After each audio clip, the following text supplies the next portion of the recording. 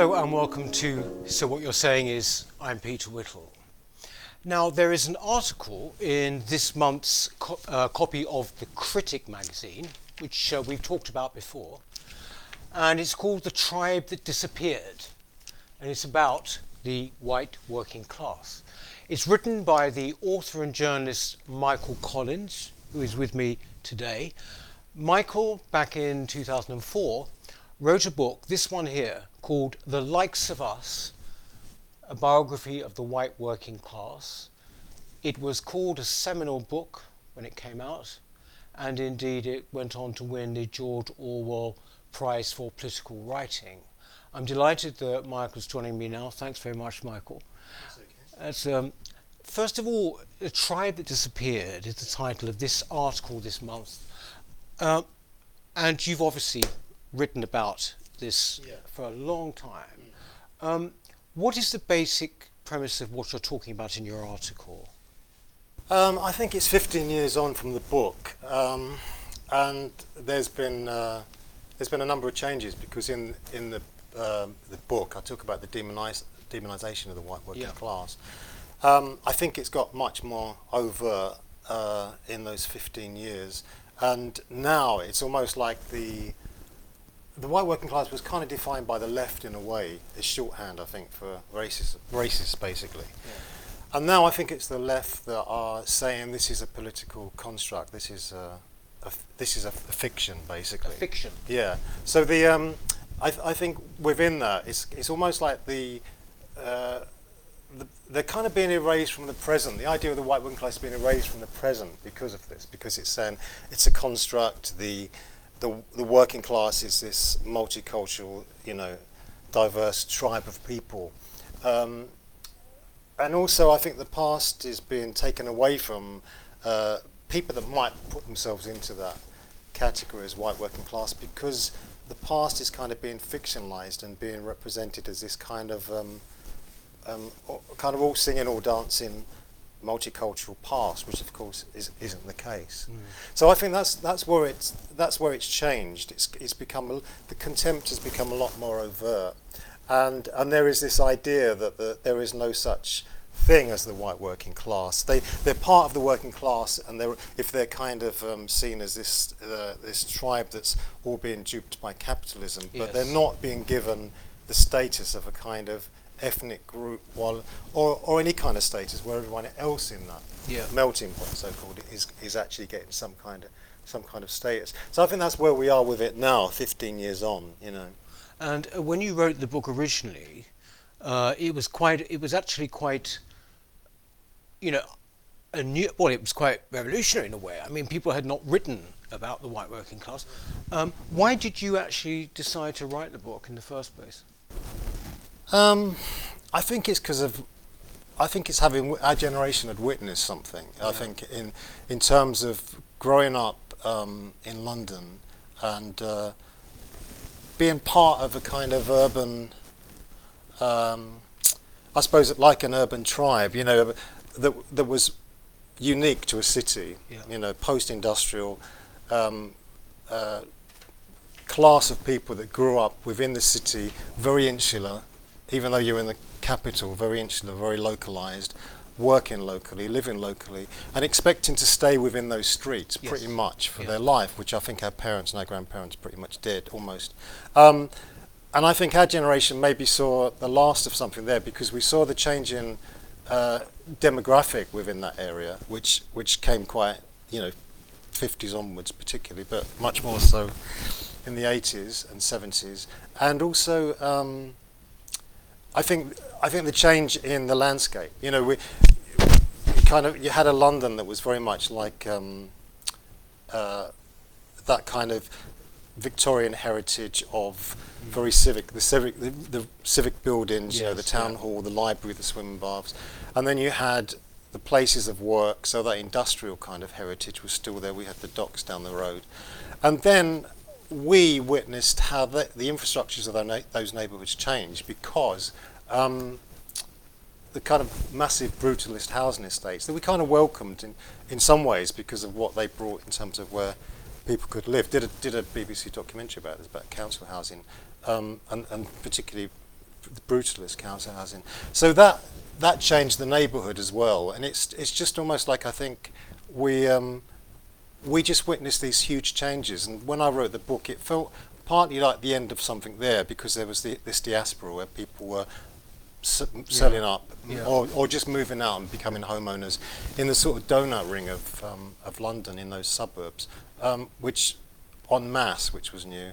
And also around the same time, the beginnings of this idea of talking of the white working class entirely in terms of being racist, ignorant, reactionary, largely from people that had grown up in very white middle class and still lived in very white middle class backgrounds, and could move or could escape, because it's like what David Goodhart talks about, the somewheres and the nowheres. It was very apparent to me that that's exactly where we were with this. A lot of these people, even though they moved out, a lot of the people, remained there and saw all these changes. The older generation, I mean. But it's very much, I suppose people would call it cultural history, wouldn't they? Because maybe, or memoir, partly. It's partly memoir. It's very much through your own experience, isn't it? Because it's based a lot of it around Elephant and Castle in London, isn't it? Which has seen huge sort of changes. What was the reaction to the book when it came out? Well, I think the reviews were great. Sometimes they were good, largely. The criticism was really, it was. I had to push to get the subtitle, and I think the criticism was with a biography of the white working class. Yeah, and I think that was the problem. I think because you weren't, it's like I said earlier, because you weren't talking more generally about the working class, but defining the white working class in that way, I think was seen as a bit controversial. And also, the criticism of it were, there was someone called me a poetic hooligan. Someone else said I was giving, because I start with the Stephen Lawrence story or murder, said I was giving an intellectual alibi for the Lawrence killers. So there's a lot of that going on, it's trying to quite obvious stuff to pull in out. And strange enough, the further left you went in terms of the reviews, the more extreme it got. So by the end of it, I really was being compared to Oswald Mosley, or Hitler even. So that was kind of silly. But when you actually spoke to individual editors or columnists, a lot of them got it, whether of the left or the right. And also, the essay that was the impetus for the book was in the Observer, and there was a number of papers that wanted to run excerpts, and I went with the Guardian, because I kind of felt it was very much that kind of readership that needed some instruction on this subject. You're talking, in the book, but also in your most recent, in this month's article, about the demonisation of the working class. I mean, which seems to me to be without question. Yeah. I wonder, in the past, say, like 4 years, we've had Brexit. How has it shown itself there? How has that demonisation shown itself in this past period? I think with Brexit, it was. I think that was a long time coming. It was kind of like it wasn't a huge surprise in terms of the result. Certainly, I think a lot of people wanted the opportunity, not even just to do with Europe, but to actually voice their opinion about a particular mindset that they equated with that. I thought what was very interesting was, in the book, I talk about in the 19th century how you had these political missionaries and religious missionaries that went into these areas to sort of educate the masses. And they were really concerned about the future of, especially as utopian socialists. They were quite concerned because they thought, when you give health and when you give welfare and work to the working class, and they then have a bit of money, what are they going to spend it on? They're worried about vice and gambling.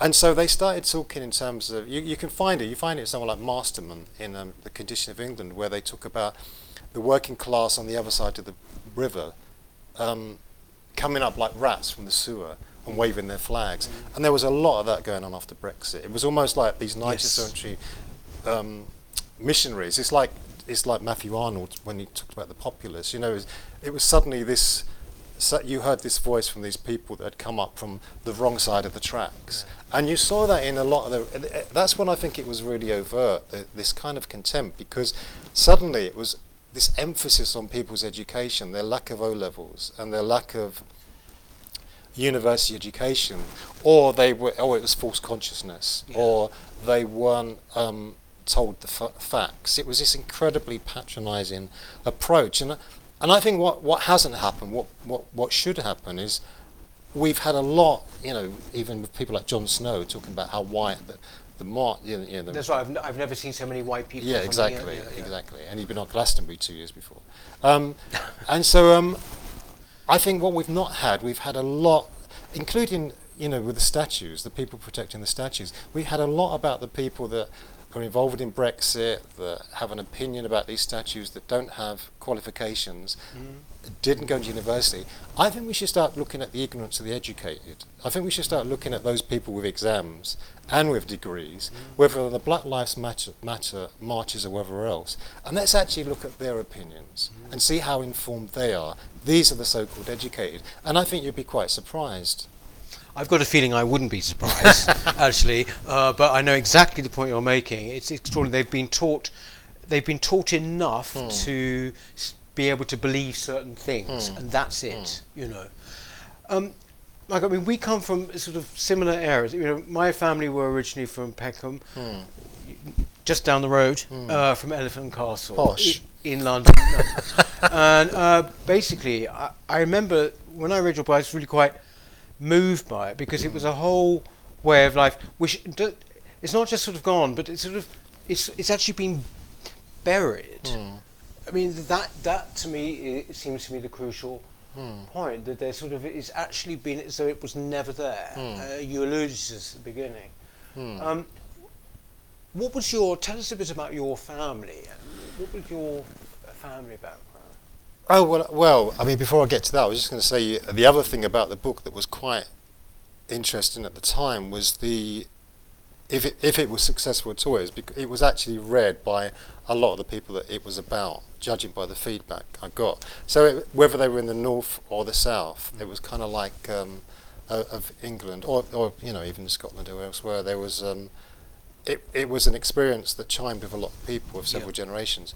I mean, I think I came from just down the road from you, between the Elephant and Old Kent Road, and of course it really was taken away, because that neighbourhood I grew up with, I saw that transition where a whole the infrastructure in the neighbourhood, where there was schools, tabernacles, a high street, everything was taken out and replaced with a brutalist estate. It was inspired by Le Corbusier, but by that point, even the architects had disowned a lot of that kind of those kind of estates. So in some ways, it has been eradicated.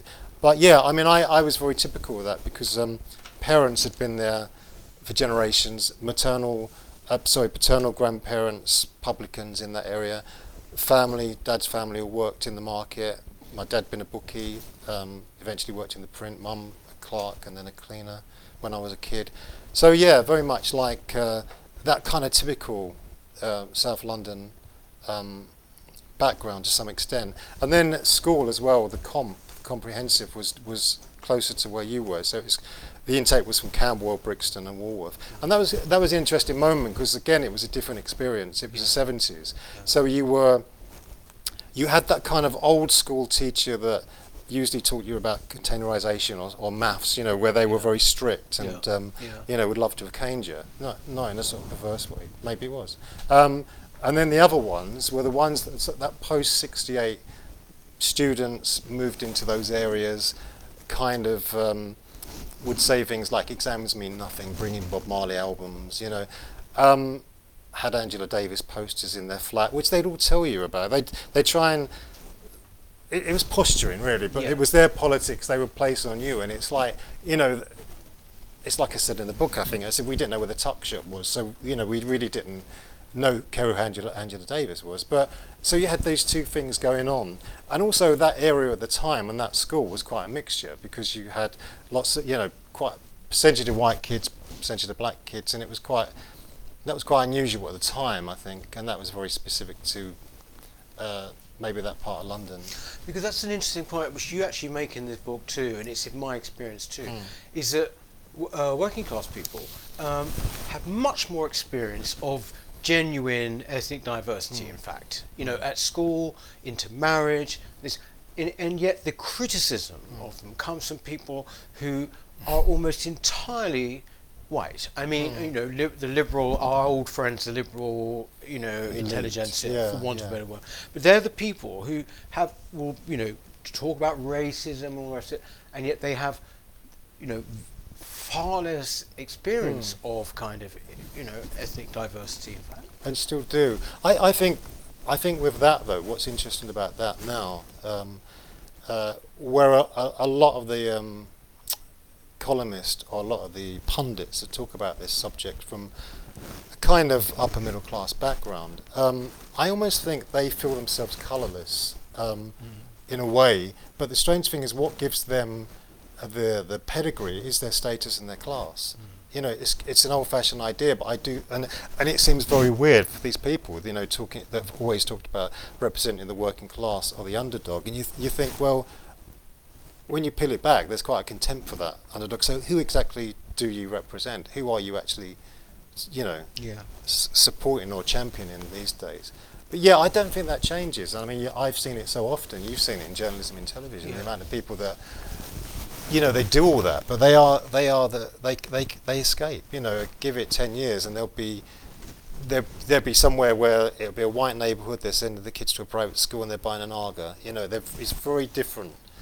Whereas the other people there, they're some are landlocked, some people eventually moved out. I think the interesting thing about that as well with the whole race issue is we kind of covered it because we had to. Way back, we weren't our parents. We weren't our experience was different because of our mates, because we had black partners or whatever.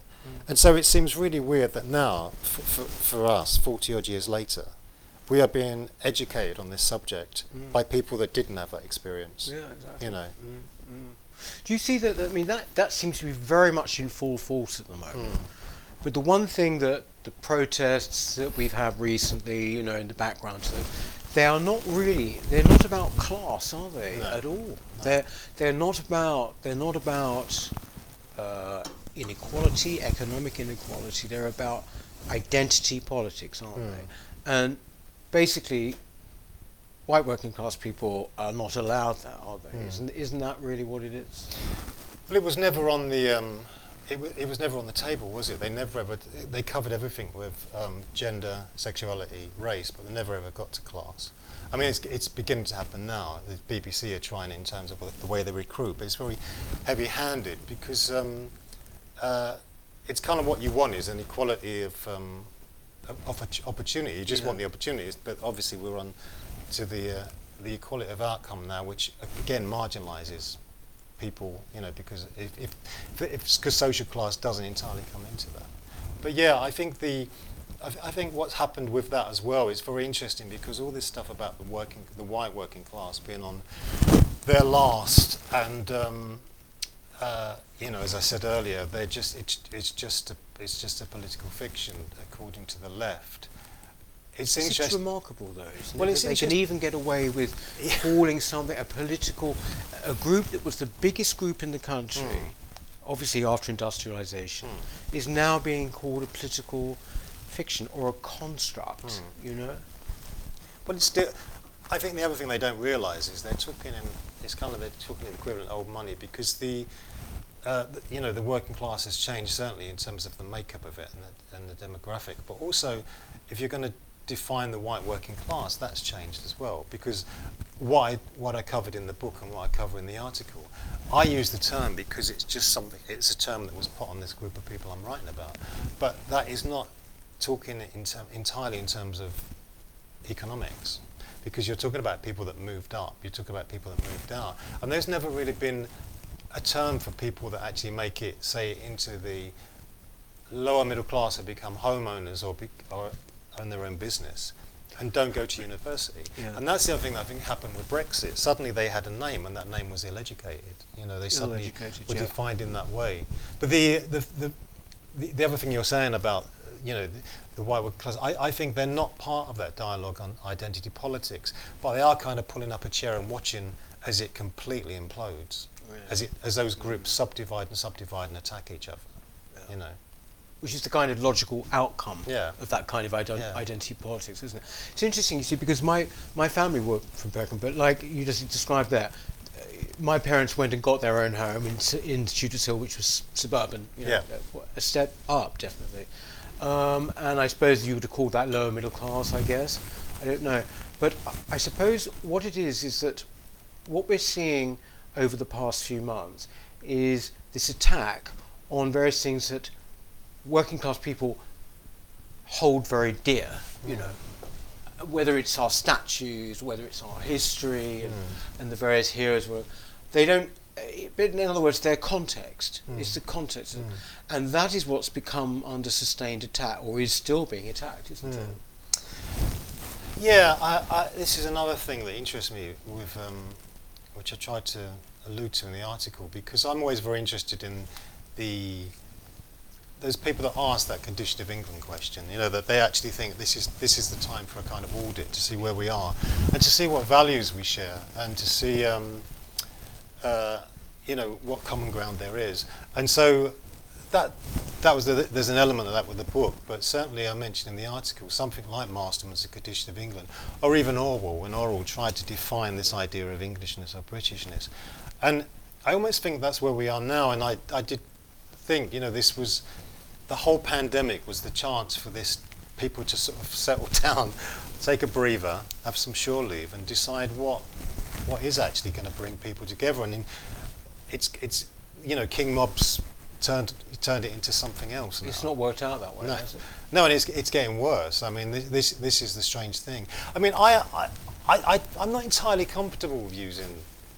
Yeah, I know I've written a book about the white working class, but it covers so much ground and it covers so many people, and it's not entirely even about race anymore. It's just about a group of people that probably are out there as a silent majority, who have a shared experience and a shared outlook, and they don't recognise that in the media or anywhere else. And strangely enough, the one place they have found it in the last 15 years is within social media, because there's voices out there they recognise and there's things they want to hear. You know. You talk as well, and have talked, written not just in the book, about the way in which working class people have been and are characterised, and the way that they are depicted, you know, on screen. And I remember we've talked about people like Mike Leigh. You know, on the one hand, you've got Mike Leigh and Abigail's party, and this kind of what is, I always found, condescending. Basically, it was condescending, even though everyone thought it was wonderful. And then on the other hand, you've got Ken Loach, who's hugely sentimentalised, I think you could say, on the one hand. But those figures are largely now, amazingly, in the past, aren't they? They're past their powerful. How does it show itself now? I mean, how are working class people depicted, if they are indeed depicted at all culturally? Well, I think there's still an element of that. I mean, with someone like Loach, I always felt like he was kind of grafting a sort of a working class onto an agenda, and the people were the victims of the worst examples of those issues. It's almost like they were kind of like Job or Candide or someone. You know, the worst possible things would always happen to them. I think that Mike Leigh, you know, ever since Abigail's pie, when she puts the Beaujolais in the fridge, there's always been that mocking of working class people that somehow, as I said, they make their way up, but they don't make their way into the middle classes for education. They make money, or they own their own businesses, they buy houses, and that's always there. There's always, they got the wrong taste. You know, they buy the wrong food. They say, you know, the whole Del Boy thing, they pronounce words wrong. You know, it's I think there's still an element of that, but I think the other thing it's much more specific in a way, because you only have to see certain journalists or columnists, or even, you know, in television, they will go into an area where it is largely white now, and that is it. That's enough for that becomes, they've exposed something, almost like they were clownsmen or something with burning crosses, you know.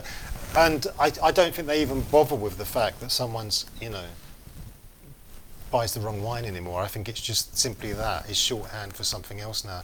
This happened last year. I live in the West Country, and before the election, I bumped into a Guardian journalist down there who came in, and he said to me, "So who are the movers and shakers down here?" I said, "I'm not going to tell you because I know what you're going to do." And I said, it'd be like when Polly Toynbee went to the Isle of Wight. I know exactly what you're going to do. I said, if you really want to meet the people here and you want that diversity, instead of just writing about a place that's largely white, I said, go to Morrison's, go to the estates on the outskirts, go to the gym, and then you'll see a mixture of people, that some from London, different backgrounds, different histories. That's a diversity. No one is being prevented from moving here, you know. And then a couple of hours later, I saw him and the cameraman. He said, "You're going to hate what we've done," and he said, "We've just filmed an elderly couple playing croquet." I said, "Of course you have. Of course you have." And there it was, the cover the next day. And you think, what a lost opportunity. You know, it's just. Well, where would you? The thing is that this level of self-hate, you know, is just sometimes overwhelming, isn't it? I mean, well, you might say, well, then it's not self-hate because they don't hate themselves, but this desire to actually show that, look at, you know, like Emily Thornberry with her famous tweet, she just put it there. It was a white man with a George cross on outside a house. She didn't even have to say. She was obviously saying, "Look at this." Well, Just terrible. Yeah, but look at her. I mean, look at. No, but I mean, look at her. I mean, look at the story there. Look at the story there. You know, I mean, it is entirely that. I know it's such a cliche, but it is that Islington dinner party set. You know, again, I really think it'd be interesting to turn this around in terms of, as I said before, you talk about the ill-educated working class. Let's look at the educated and see, you know, how thick some of those are. And I think the same with the Thornberrys. I mean, she's kind of old news now, but I mean, a lot of those people. Let's actually look at them. Let's actually let's look at them and their status. The way we talk about people like, you know, that make this that move to Eltham or, you know, or buy their own house, and they're mocked because of their taste and because of their outlook. Let's have a look at. Let's put those under the let's put them in the spotlight and see exactly what their lives are like and what their opinions really are, because it comes out like that. And that's an old example, but I mean, there are so many more cases post-Brexit where you kind of well, that's that thing about Carolyn Flint said about her as well. Yes. But I mean, she's just one example. She's probably not even the worst example. You mentioned there about, you know, this whole thing about being ill-educated and somehow, you know, the people are not, you know, they're not. It's not valid, if you like. Their opinion's not valid because they're not educated. And yet, the interesting thing is that actually, when you look at the situation, and this has been in the news a bit lately. It was in the Spectator article, and it actually even got into Parliament that white working class boys now are seriously the lowest group when it comes to education, aren't they? This goes against the whole narrative. I understand. Going all the way up to university. This is an important point, isn't it? That the whole concept of white privilege, which I don't think would have been around when you wrote this book, would it? No. Not quite. This is really sort of now. This puts an unemployed Nottingham miner in the same category as the Queen, doesn't it? They're both white. They're both privileged. Yeah, I mean, I'm kind of part of that in a way, because I know you said cultural historian, and, you know, it's been described as historian, but I didn't get exams, I didn't go to university, so it's a strange thing because I don't have anything that would make me really be considered a historian. I've actually did have some involvement about 12 years ago working with a think tank in setting up a supplementary school to address this, not just for white kids but for everyone in poor urban areas. And it was very interesting because when I went to, you know, a number of estates that were almost like zinc estates in a way, and a lot of the kind of white parents that were left in those areas said that they thought if they saw the word community, because that's kind of, we're going to do it in a settlement house, they said they never thought it was for them. So it's very interesting because they felt marginalised by that and just kind of had closed off. So the actual word community, they immediately turned them off. Yeah. Well, But no, not turned them off. They understand just that. assumed the word community meant ethnic community. And so you get around that. But the question I think that we were asking then, and it's still relevant now, is why now? Why has this happened now? And is it happening in areas where these white boys make up a minority? Ben Bradley's been looking at this. The Tory MPs have been looking at this and mentioned it in the comments, I think. Because partly to do with what you mentioned earlier, the emphasis has been, this is not the whole reason, I'm sure, but the emphasis has been so much on the identity politics and the ethnicity and the minority and minority groups that the social class aspect has not been featured, and the ones that have suffered from that are probably white working class kids and white working class boys. The other thing is with all this stuff, which not everyone wants to go to university. It's a very Blairite thing, that idea of everyone, especially the Mickey Mouse's courses that they're doing. Some people want apprenticeships. Some people want, and that is much more. That would probably be a better option for a lot of people, especially when you look at the state of these courses now. The people who were mentioned earlier. I think yes, exactly. I think this is these whole sort of the humanities, the gender studies, the media study, all of these things. Basically, they've sold people down the river, actually, haven't they? Because all these people, it's getting to the point now where actually when younger people say, I want to go to university, or should I go to university, you're almost sort of saying to them, well, actually, really think about it before you do. Whereas in the past, it was definitely, oh yes, you've got to do that. You've also written, Michael, about Black Lives Matter, haven't you? And about what's been going on. What do you think? How seriously do you take the protests and things that we've seen over the past 2 months? I think I think they're serious because of the damage and the chaos that's been caused, and I think the movement's essentially built on a lie anyway. But the lie would be, well, in terms of stats, in terms of statistics, as far as police brutality and who dies, it's out there, and loads of people have commented on this.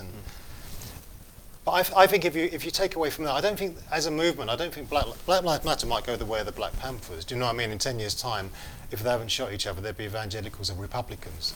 That's probably what's going to happen. But I think the seriousness comes from the people that complied with it. That's what I think is really serious. I think the big business, the media, the Church of England, how quickly they complied to that. Without looking at what this movement is about, which is out there, it's pretty obvious what it's about.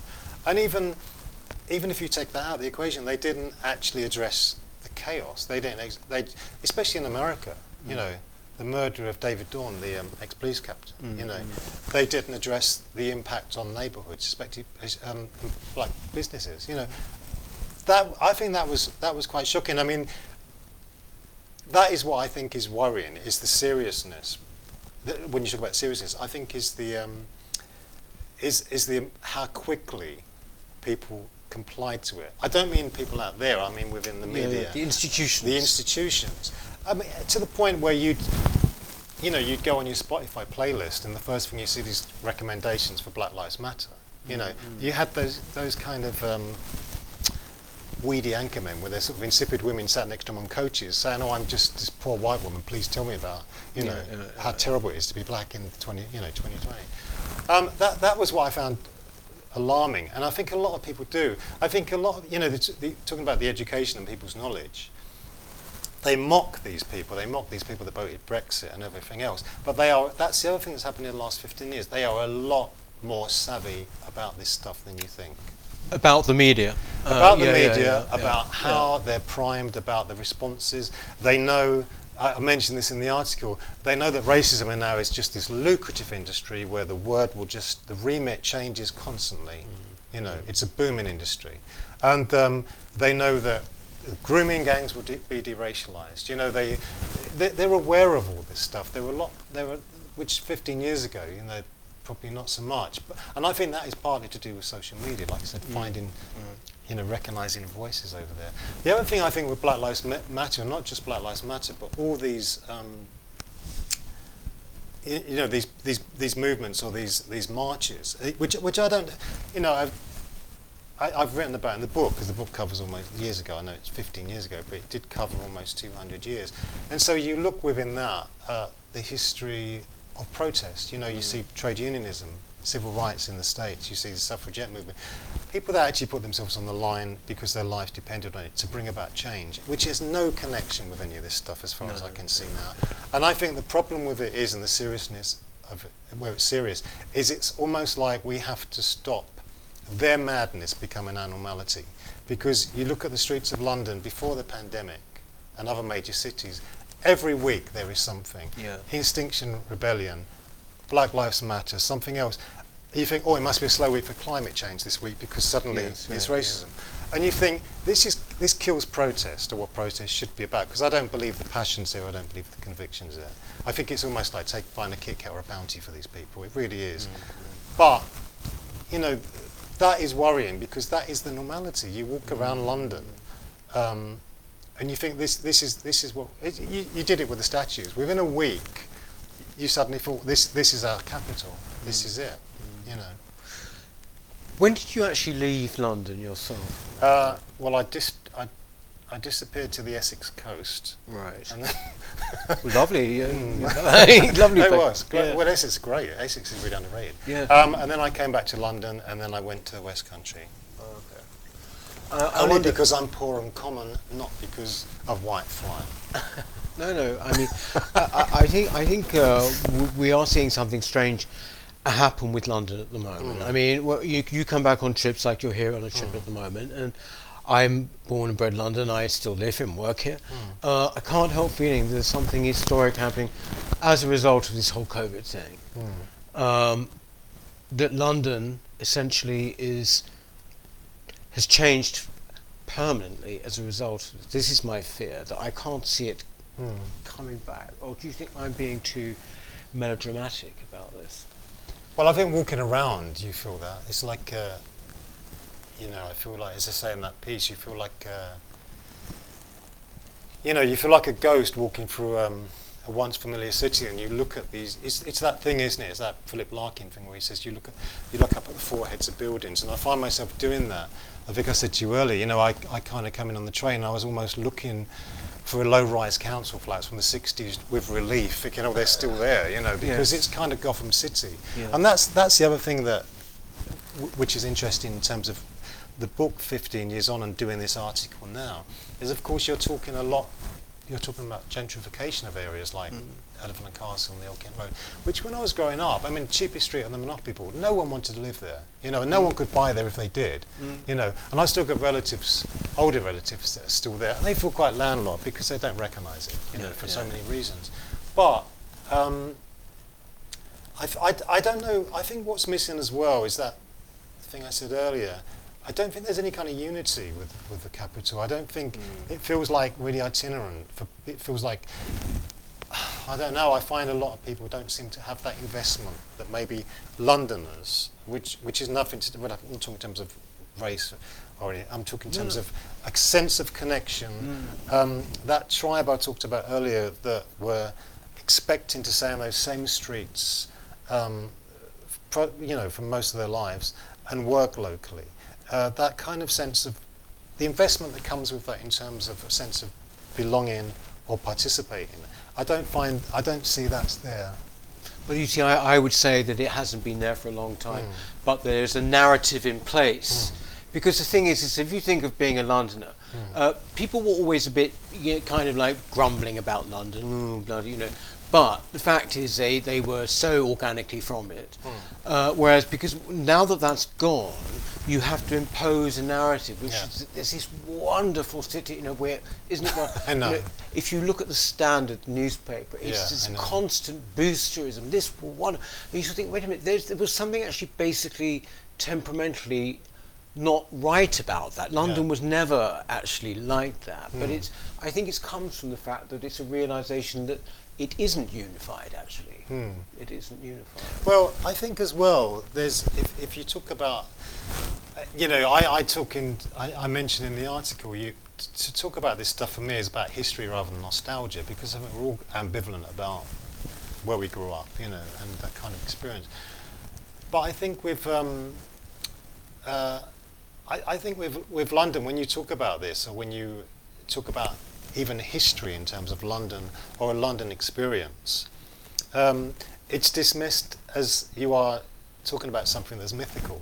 But I think really it's the present they talk about that's mythical, because there's so many flaws and there's so many issues. There's good things, but I think address those, and then start on about the singing and the dancing and the alfresco dining, I couldn't agree with you more. Michael, thank you very much. Yeah. That is indeed it. No, it's just flown past.